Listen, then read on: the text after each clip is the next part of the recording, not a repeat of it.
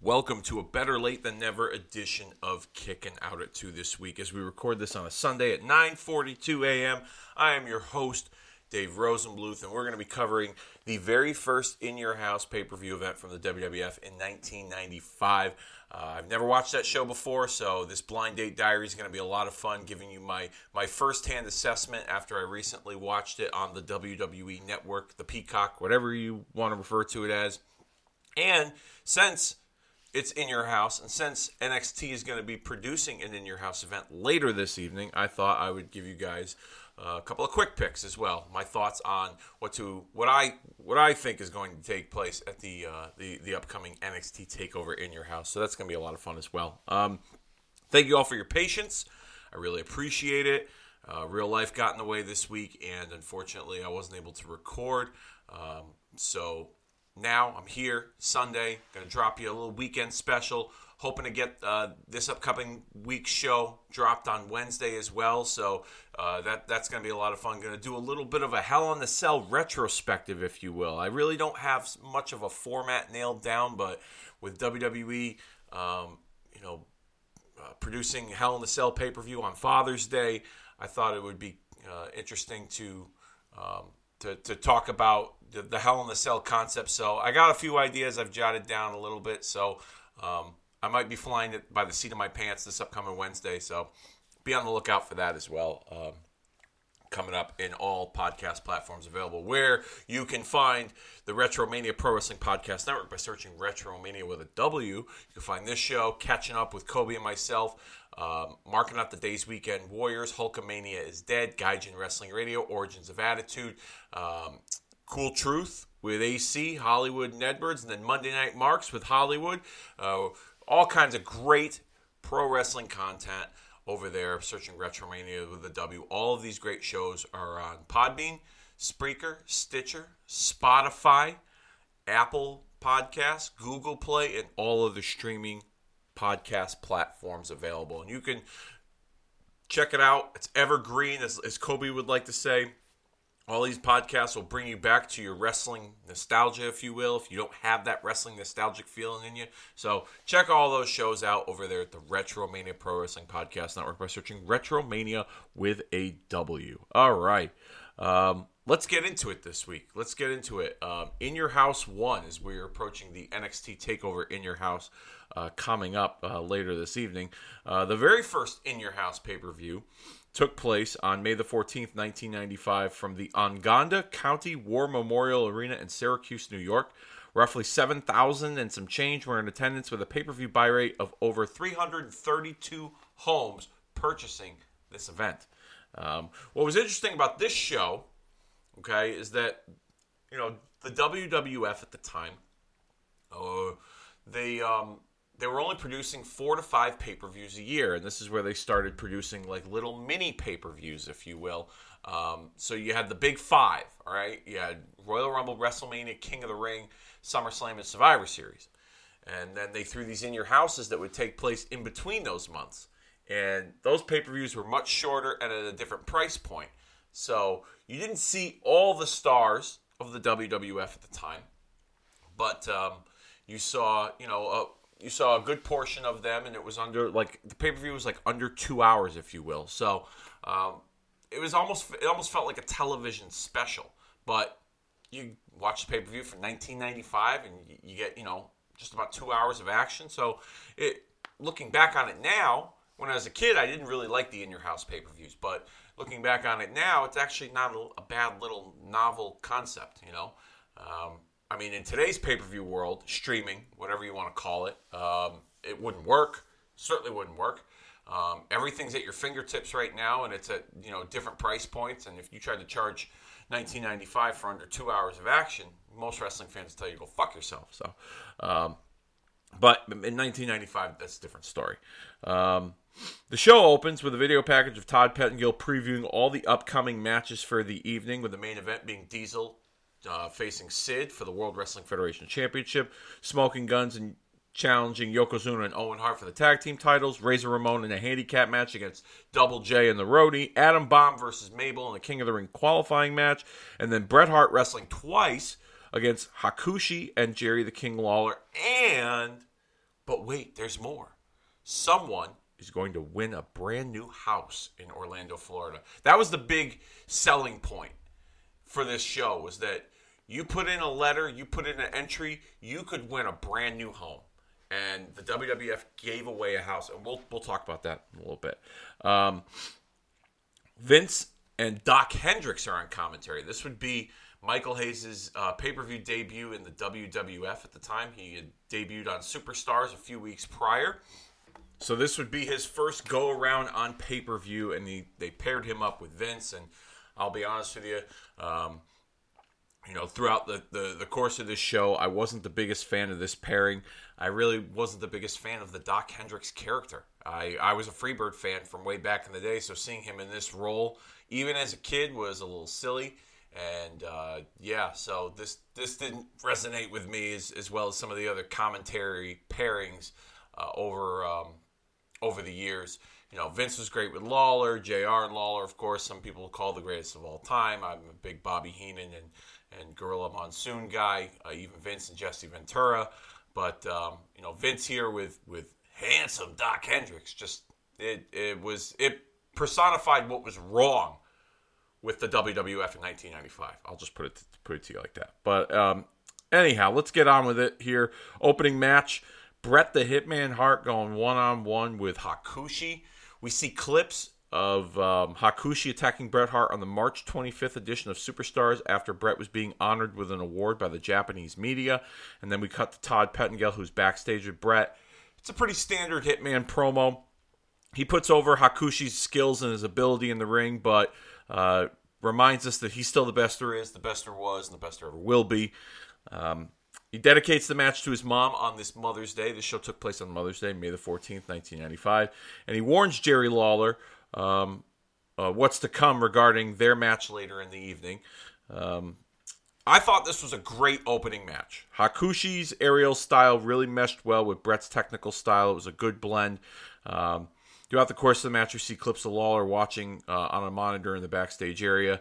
There was one point in the match, Bret, does the buckle spot where he runs chest first into the top turnbuckle after being sent in by his opponent. I thought he sold that really well. When it comes to little things like that, man, Bret's and I've had my issues with the way Bret conducts himself currently these days in interviews regarding colleagues of the past, but I never have ever taken away his skill and his ability and what he's contributed to the business. And watching this match, it was a godsend that he was still around and able to produce great matches for the WWF in 1995 during that era when wrestling really wasn't as popular, and his selling of the buckle spot to the chest really never gets old. I don't think I've seen anybody else do it better since. Maybe Rey Mysterio, but Bret's pretty much top notch when it comes to that spot there. The crowd in Syracuse, they were really into this match. Bret was really over, but I noticed really over with a female audience, which there was a good amount of females in the audience, judging by the reaction. So that was something that I took away from. And Hakushi was getting good heat, really putting it to Bret. Like I said earlier, the commentary in this match and just throughout this show was not the best. With Vince and Michael Hayes, it sounded different. I just felt like Hayes didn't really mesh well with Vince, despite him being a good talker. It just Michael P.S. Hayes was cool. Handsome Doc Hendrix was a nerd, and I don't know. It just I didn't like it. I personally didn't like it. We see an impressive diving headbutt by Hakushi off the top rope, and then he goes for another but misses, and that results in Bret beginning his comeback in the match. We see a side Russian leg sweep, a bulldog, and a backbreaker, leading to a second rope elbow drop from the Hitman. He attempts the sharpshooter, but Shinja, Hakushi's manager, is up on the apron to distract him, and Hakushi tries to attack him from behind, but Bret counters and nails him with a front-faced atomic drop. Then we see a suicide dive by Bret onto the floor to attack Shinja, which gets a pretty big pop. Bret would then roll back into the ring to eat a drop kick from Hakushi. Suplex attempt would be blocked by Bret and reversed onto the outside to the floor. Hakushi would then hit an Asai moonsault to Bret on the floor from the second rope. Hakushi attempts a German suplex, but Bret counters into a victory roll for the win at 14 minutes and 39 seconds. This is a great match. Lots of for the win at 14 minutes and 39 seconds. This is a great match. Lots of action. Great way to start the show. Hakushi showed a lot in this match. He was on par every step of the way with Bret, and it's a shame, obviously, that he didn't get a proper push after this match. I really enjoyed the match. I'll go on record as saying it right now. Best match of the night from what I saw.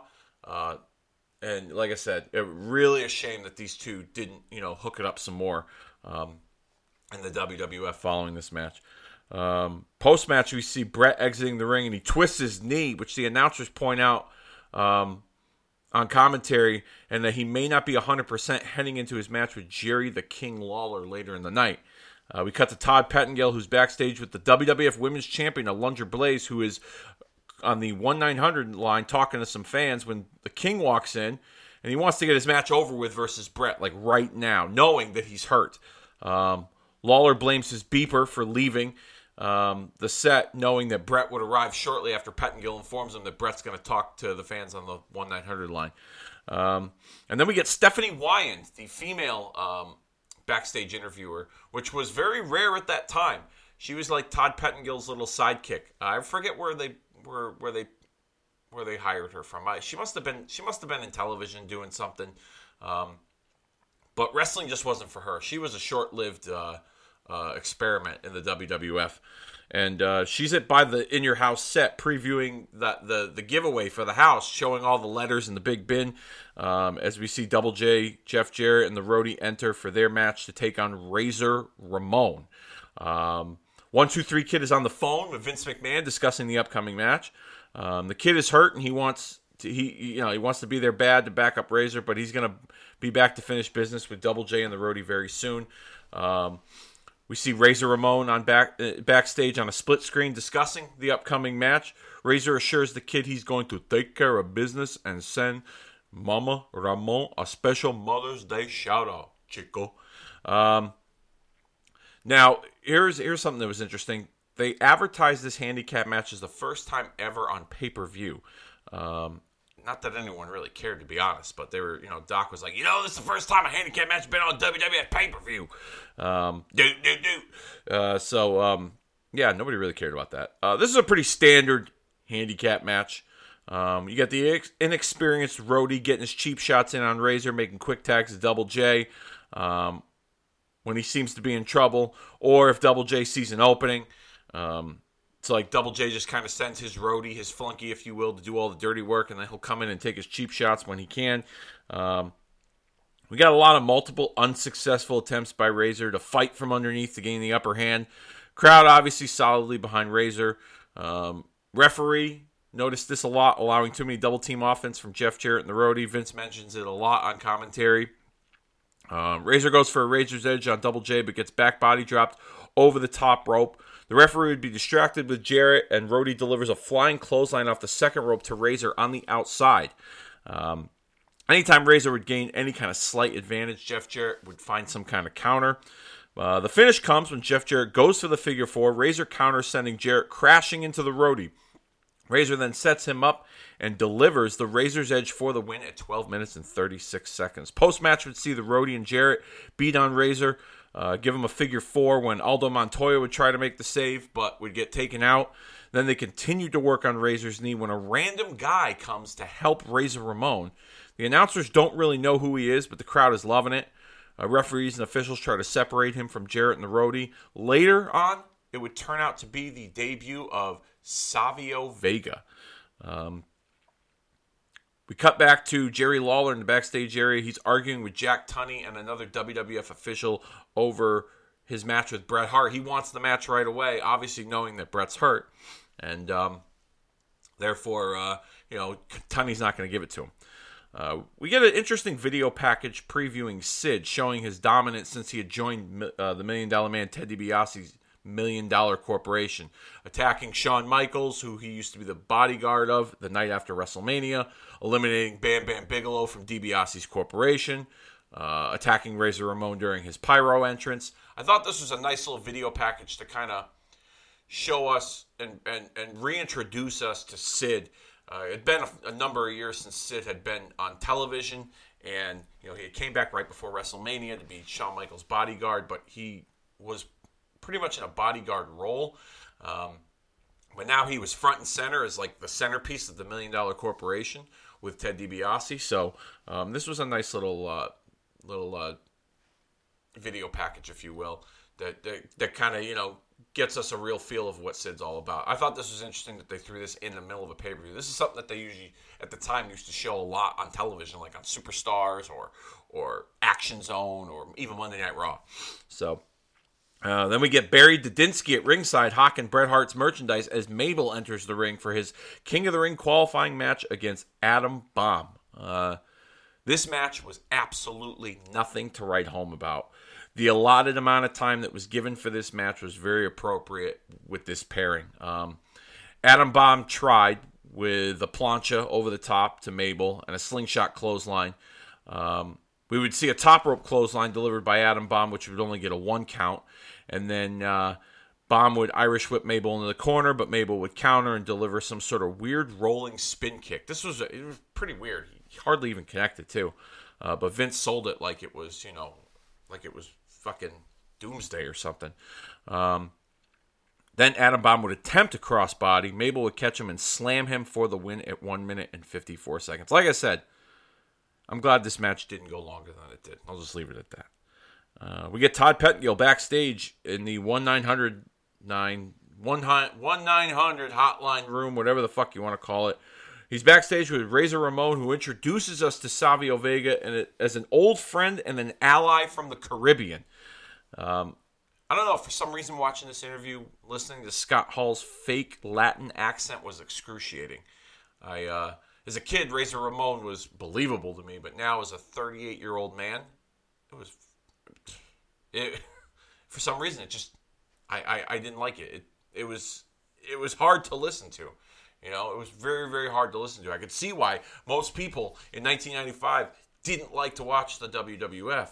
As great as Razor Ramon was, as great as the character was, watching him growing up, man, some older folks that watched, I'm sure, had their reasons why they didn't like it. This was probably one of them. Coming up next, we have the Smoking Guns taking on Owen Hart and Yokozuna for the WWF Tag Team Championship.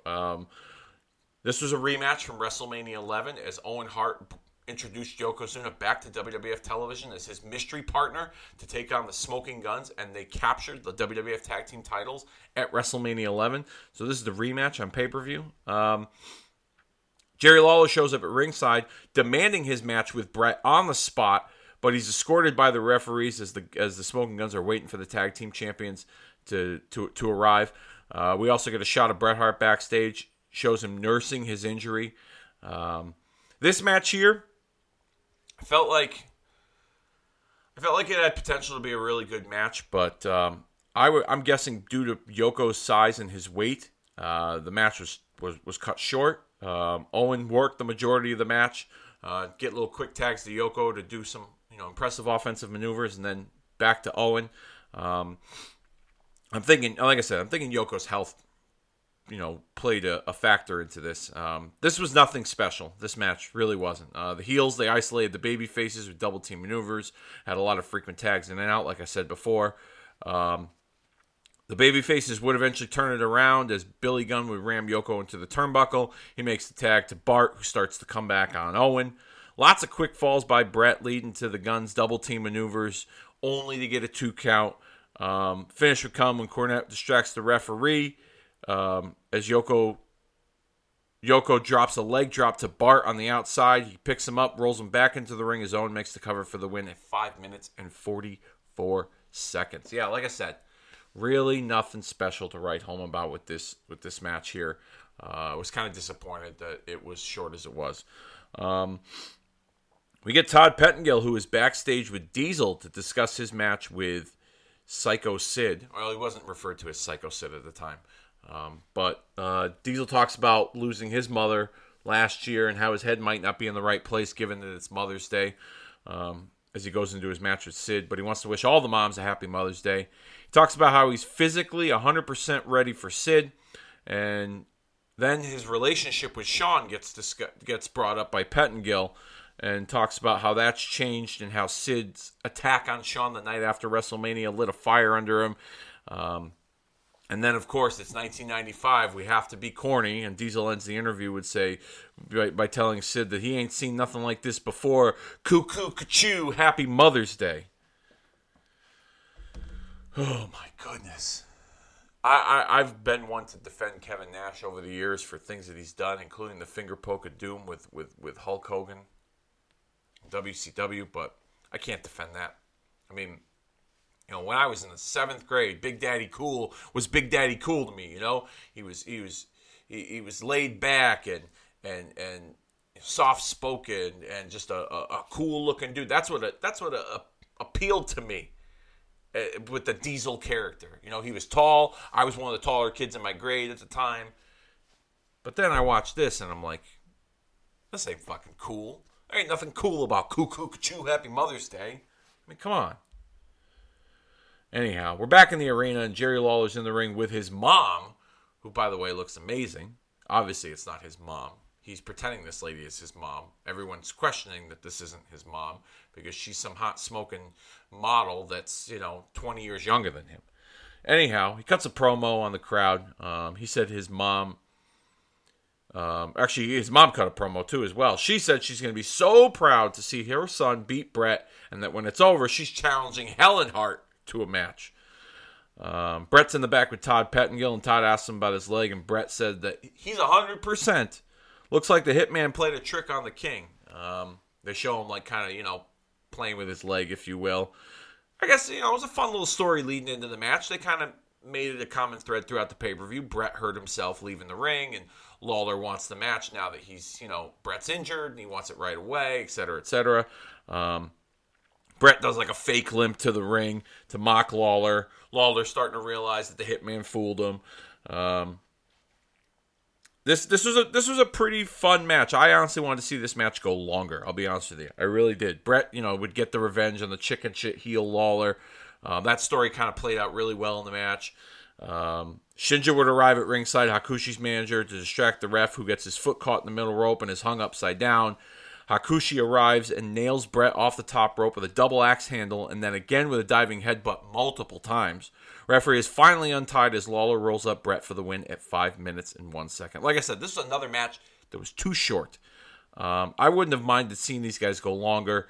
I guess for the story with Bret and Lawler, it looked like this was going to advance. Eventually we would see King of the Ring, the Kiss My Foot match. So this was just kind of a little bit of a teaser. I was disappointed because these two guys had great chemistry. They could put on a great match. The post-match saw the heels attack Bret, but he would end up making the comeback and cleaning house as Lawler would walk out with his mom. Once again, a little disappointed this match didn't go longer.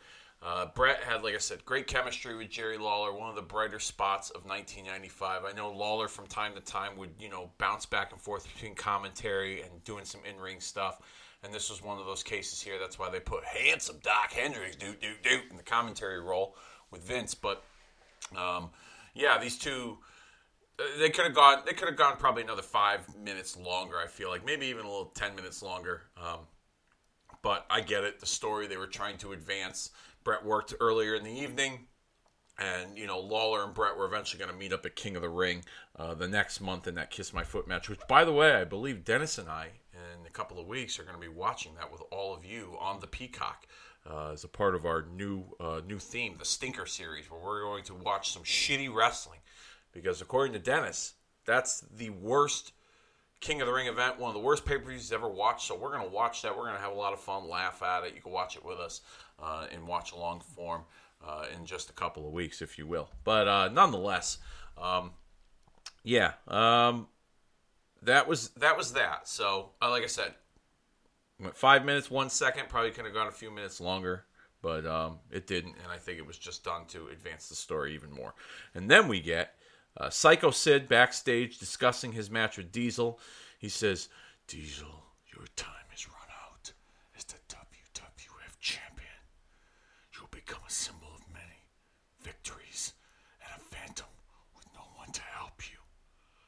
I am the master and the ruler of the world. That was pretty much the gist of his promo. Up next, it's time to give away a house, a brand new house in Orlando, Florida. As Todd and Stephanie are in front of the set, as they show the property, real estate people coming to the set to verify the winner and everything.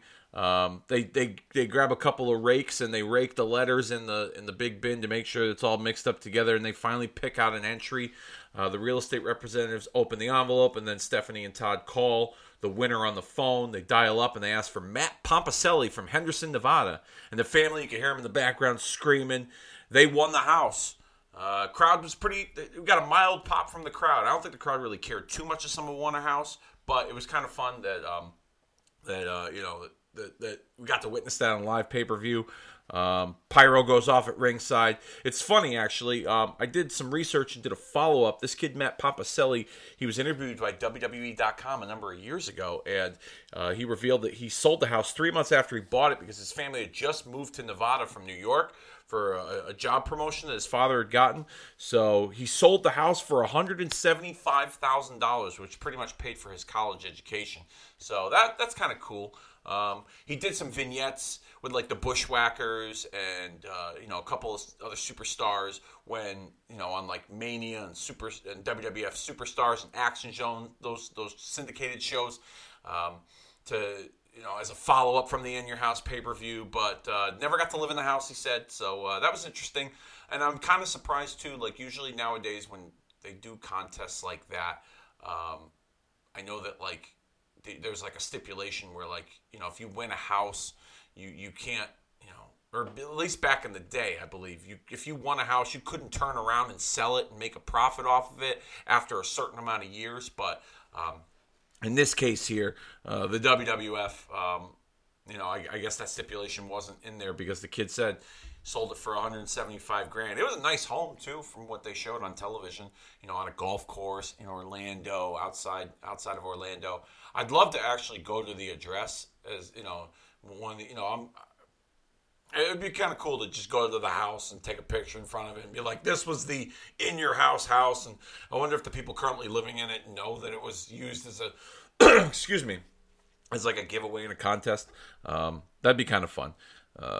Maybe the next time WrestleMania goes to Florida, I'll be a stalker and track down that house. Hopefully, I won't get arrested. No, I won't do that. That'd be pretty stupid. Just thinking about it now sounds stupid. Anyhow, the main event's coming up next. It's Diesel defending the WWF Championship against Sid, the $1 million monster from the $1 Million Corporation, representing Ted DiBiase's $1 Million Corporation. This match was slow and sloppy at times. Both guys looked like $1 million. They really did. But in my opinion, these two just did not mesh well together. They were two big men that worked very well with guys that were smaller. And I'm a big Kevin Nash guy, okay? I really am. I'm not one of those that shit on him for the finger poke of doom or for his alleged backstage politics. And hell, I even like Sid too. I think there was a lot left on the table when it came to creative scenarios and creative possibilities for Sid in both WWF and WCW. I really do. Sid's one of those guys where if he didn't get out of his own way with his own bullshit, with the softball and all that other stuff, and even his injuries, Sid would have been a huge star. Huge star. I mean, we would be talking about him as one of the greatest big men of all time, right up there with like Andre the Giant, Undertaker, Kane, Big Show. You know what I mean? But Sid's one of those guys when it comes to that discussion that like he's the what could have been, and that's the case here. This match was just not very good at all. Sid would work on the story pretty much being Sid works on the back of Diesel, stemming from an attack by Henry Godwinn earlier in the weekend. I guess Henry Godwinn was acting on behalf of the $1 Million Corporation, even though he wasn't an official member. Sid would end up legitimately hurting Diesel's elbow from a powerbomb later in the match when Diesel landed wrong. But but he would continue to work on the back some more with strikes to the back forearms, even a camel clutch at one point. There was nothing, absolutely nothing scientific about this match whatsoever. We would see Sid nail Diesel with that power bomb that injured his elbow, only for him to kick out at 2, and then he would continue to work on Diesel. When all of a sudden Diesel would start to hulk up, which was another one of those things. It was like they were going by the Hulk Hogan formula here with the baby face, and it just looked funny. It really did. I'm a big Hogan guy, and nobody does it better than Hogan. And this was a case here where they tried to adopt it, in some form or fashion. I don't know if Diesel was doing it as to mock Hogan, but yeah, just another thing that was wrong with the WWF in 1995. You would see Diesel deliver to Snake Eyes in the corner, big boot, and a jackknife to Sid, when all of a sudden Tatanka would interfere, causing a disqualification, and Diesel would win at 11 minutes and 31 seconds. Thank God that match was only 11 minutes and 31 seconds. The heels would attack Diesel some more until Bam Bam Bigelow would arrive and make the save to clean house on Tatanka as Sid would retreat. You'd see a babyface curtain call, with the crowd as Pyro's going off. Vince signs off, promoting King of the Ring the next month.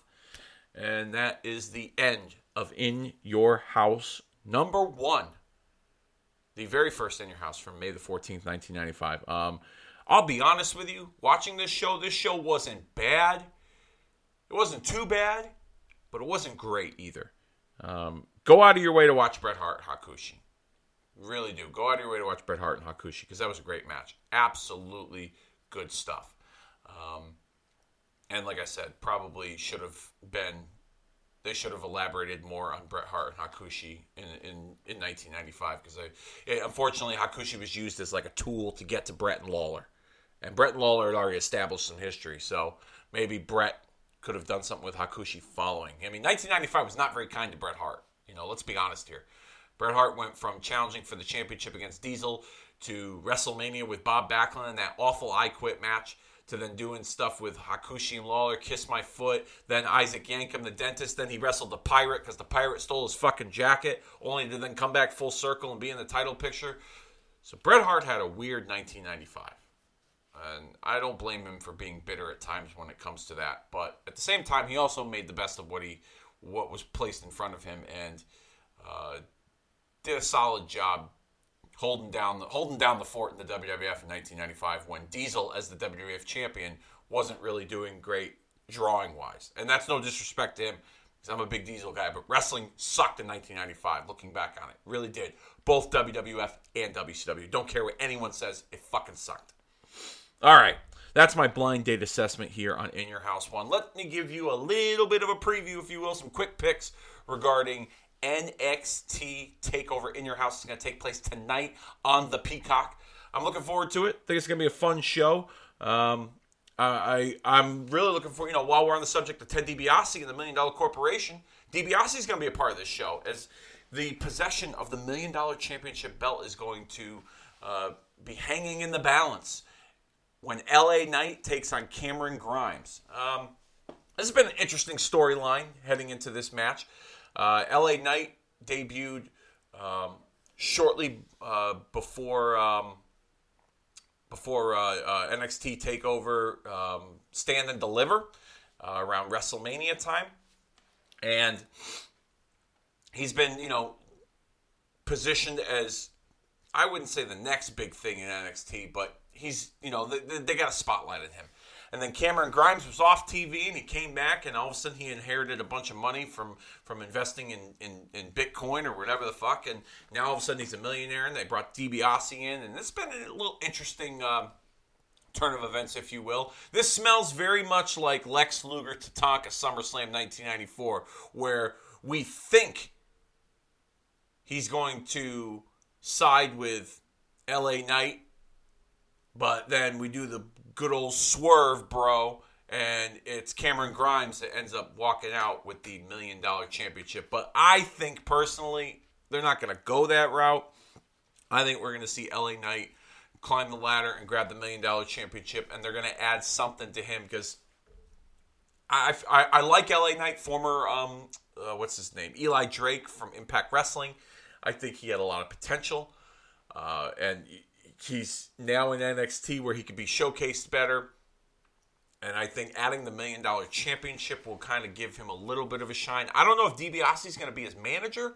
It sounds like DiBiase might be a part of NXT moving forward as the manager for LA Knight. So this will be interesting to see what kind of pairing these two become, if that's the route they're going. I mean, Paul Ellering returned to WWE a number of years ago and did a great job with the Authors of Pain in NXT. And then once they sent him up to the main roster, it was a fucking joke, as we all know. But I have a strong feeling DiBiase and Knight are going to be a pairing. He's going to have the $1 million championship, and things are going to be onward and upward for LA Knight. So I'm picking LA Knight to win the ladder match for the possession of the $1 million championship. There's a winner-take-all six-man tag team match with Bronson Reed, the North American champion, and MSK, the NXT tag team champions, to take on Legado de Fantasma with Santos Escobar and I don't even know the other two's name, and that's awful for me to say. I'm going to actually look this shit up right now. I'm going to Google it right now because I'm so sorry.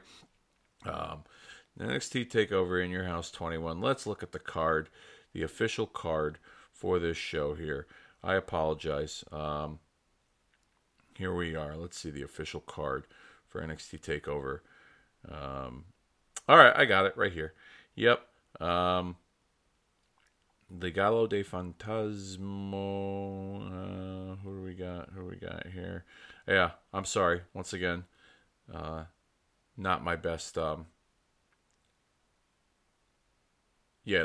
del Fantasma. Who are these three fucking guys? Well, I know there's Santos Escobar is the leader, and then we have the former that kid from TNA, the DJ. What the fuck is his name? All right, anyhow. That's my bad. So, I'm going to go with Bronson Reed and MSK winning the winner-take-all six-man tag team match. Bronson Reed just became the North American champion, and MSK just won the tag team title, so I don't see them getting knocked off their perch anytime soon. Six-man tag team winner-take-all. That should be a lot of fun. That's probably going to open the show tonight, I would imagine. We're also going to see Raquel Gonzalez defend the NXT Women's Championship against Ember Moon. That should be a fun match. Raquel Gonzalez has grown on me. She reminds me a lot of Diesel, okay? And Diesel in 1995. And Dakota Kai reminds me a lot of like that Shawn Michaels Diesel pairing where, you know, Raquel, who's the big heater for Dakota, is the one that's gaining the success in a singles role in NXT. So I see her continuing that path of dominance and defeating Ember Moon, but I think we're going to see more and more Raquel Gonzalez develop a babyface role, and it's going to lead to a split with her and Dakota. I just smell it. It smells like Shawn Michaels Diesel 1995. It really does. I'm not saying they'll be the two dudes with attitudes and they'll be cool and all the other stuff, but it just smells like they're leading to that sort of tension. Maybe Dakota helps her win and she doesn't want the help, and that's how we start something. Or maybe Raquel just, you know, gets the win on her own and we continue this and slow burn it, if you will. And then we're also going to see on this show for the NXT. So we got the 6-man, we got the ladder match for the $1 million title. We got the women's championship. We got Mercedes Martinez, local Connecticut girl, Waterbury, Connecticut. I used to see her wrestle for Jason Knight's Assault Championship Wrestling when I was 18, 19 years old, right after, you know, the wrestling world changed when the WWF bought everything. Mercedes Martinez going one-on-one with Xia Lee. They changed up Xia Lee's character. She's a little bit more darker. She's being controlled by some dude. If I'm going to go with somebody winning, I'm going to go with Xia Lee here. Mercedes Martinez is going to eat the pinfall here because it looks like they're really putting some stock into Xia Lee. And finally, the main event for the evening, fatal 5-way match for the NXT Championship. Karrion Kross defending the title against Kyle O'Reilly, Pete Dunne, Johnny Gargano, and Adam Cole, baby. You know, Karrion Kross, they've seen big things in him, okay? Last year he won the NXT title, and then he had to forfeit it due to injury. And they put it on Finn Balor for a while. And then he beat Finn Balor at NXT TakeOver Stand and Deliver just a couple nights before WrestleMania earlier this year. And I feel like that they see big things for Kross, and I have a feeling it could go either way. Kross just won the title a couple of months ago, so I don't see him. I could see him not dropping the title tonight and coming out the victor, but I could also see him losing the title and not being pinned, and then moving on to Raw or SmackDown. There's a draft coming up in September, okay? So I could see that possibly taking place. Or I could just see him getting moved to Raw or SmackDown now. I could very much see that. The way that they've positioned him, the way that they've pushed him, the way that they've showcased him, they see a lot in him. They see main roster. As much as I don't want to demote NXT in that sense, they see main roster when it comes to him. So if I'm going to go with a pick, I'm going to pick that he's going to lose the championship, but he's not going to be pinned tonight. And winning that championship out of the 4, I'm going to say, damn, that's hard. I can't, I mean, all right, let me think about this here for a minute, okay? Johnny Gargano, Johnny Takeover. He's got this little group, The Way, with Austin Theory and Candice LeRae and that other chick who's in love with